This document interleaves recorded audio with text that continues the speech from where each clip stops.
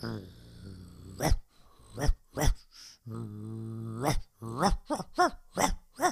away from me, please, get away from me!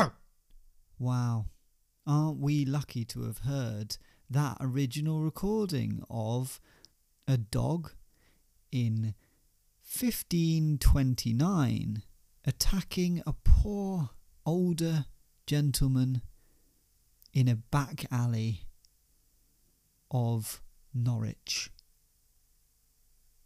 A very interesting one to listen to, and I sure hope that older gentleman is okay. Well, obviously he's not okay now, he's dead now, but I hope he didn't die from the dog. Hello, and welcome back to the final couplet with me, Theo Cowan. Now, I've got a confession to make. I've actually been away in Canada for the last 3 months, and I've been tricking you into thinking that I've been recording these weekly, but I haven't. I recorded the last 3 weeks ago. So it feels like I've been on a break, but of course you've had the same fantastic content every bloody Sunday. So it's nice for me now to return to a bit of Shakespeare, because out in Canada they don't even know who Shakespeare is.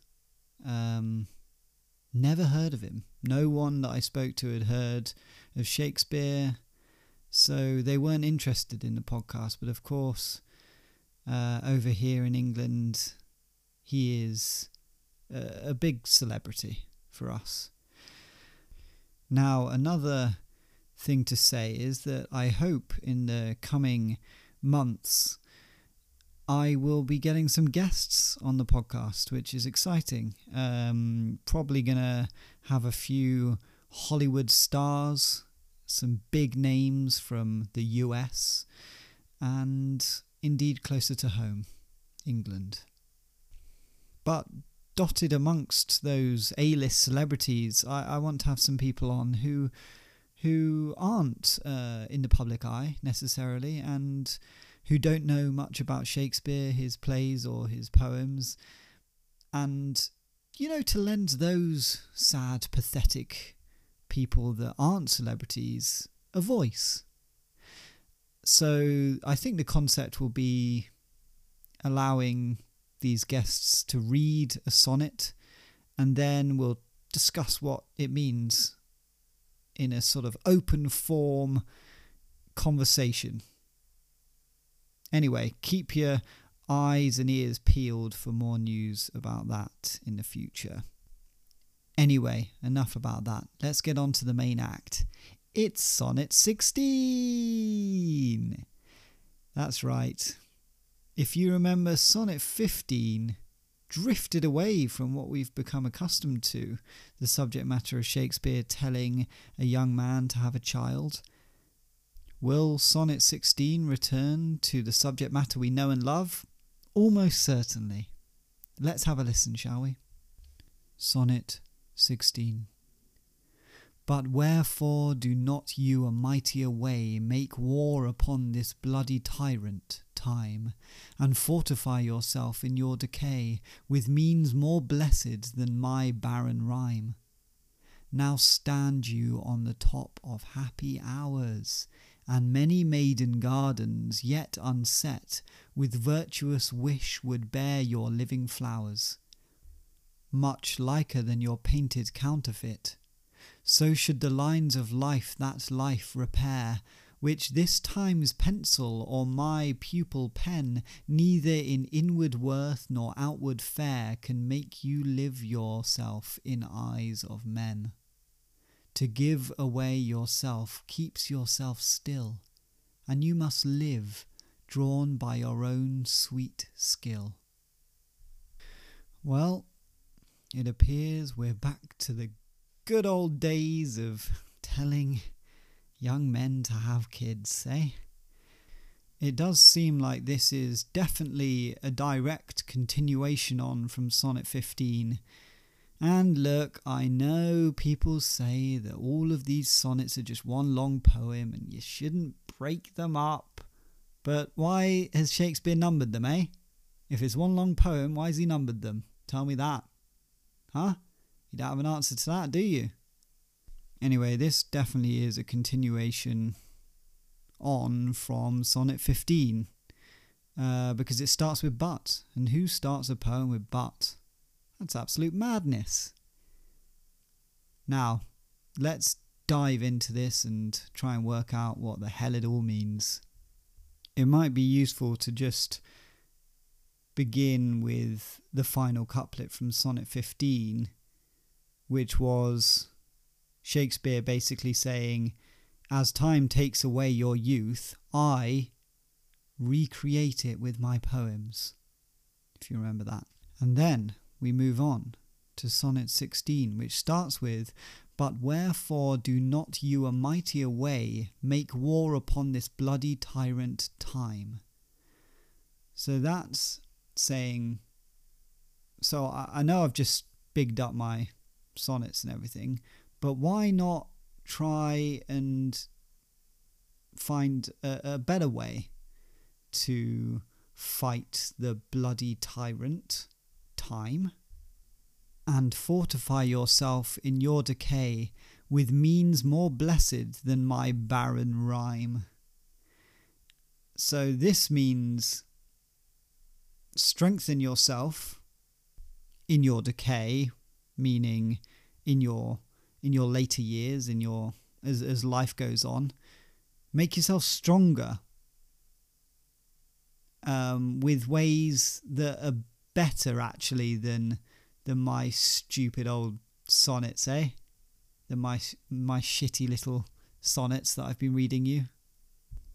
Now stand you on the top of happy hours, and many maiden gardens yet unset.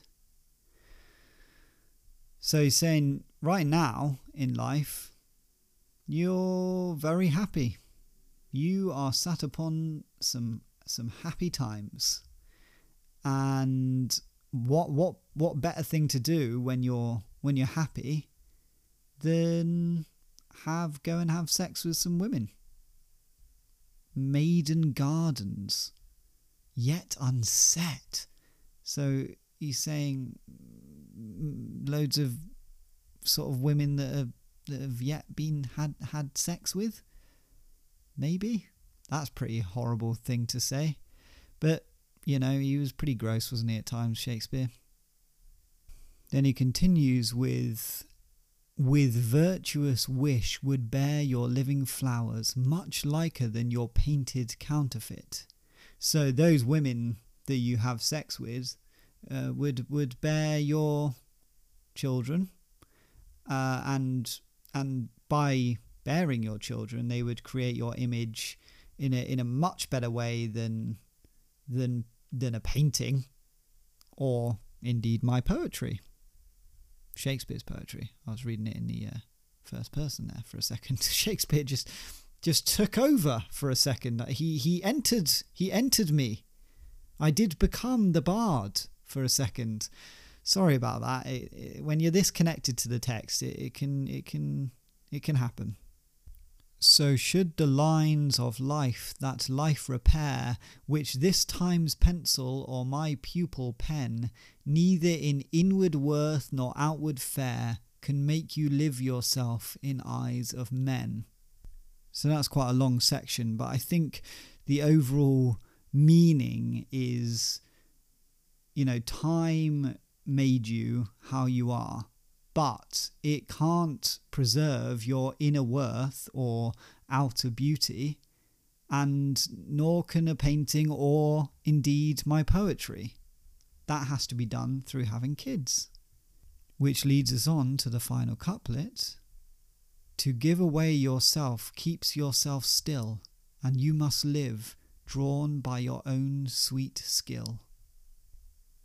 Again, pretty similar meaning to a lot of the other final couplets we've had, but it essentially means, you know, having a baby, giving yourself away and having a baby will preserve your image and ensure that you live on. drawn by yourself and not anyone else. You drew yourself by having a baby.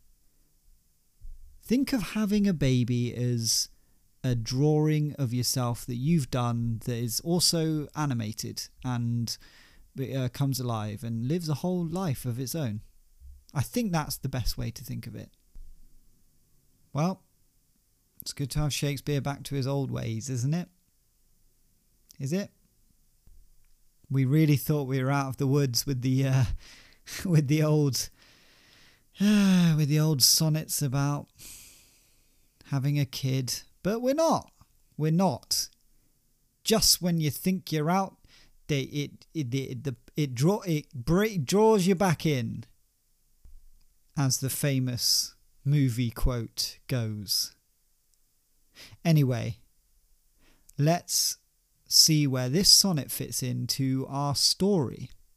Now, if you remember last week, Shakespeare had heard that John was going to finally have a child with a woman.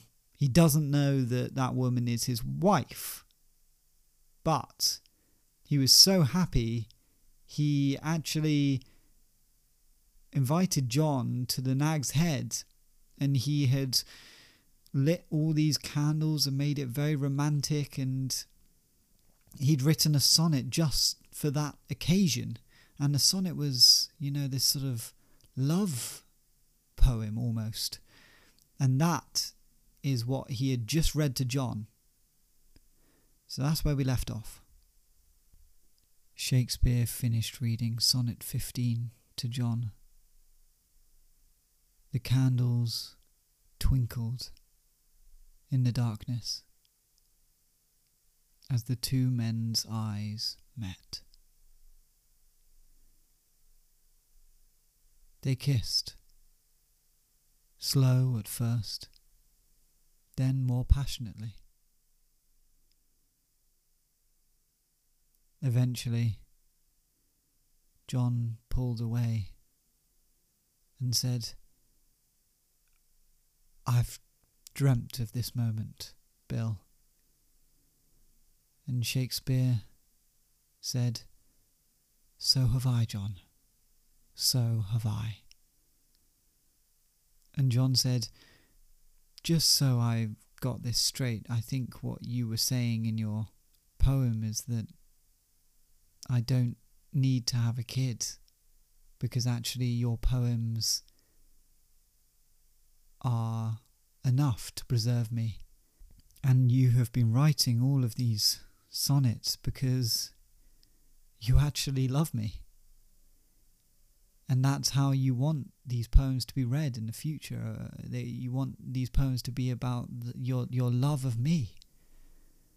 And Shakespeare said, yes, that is definitely true, and I do love you, and I'm glad that I could express that through my sonnets.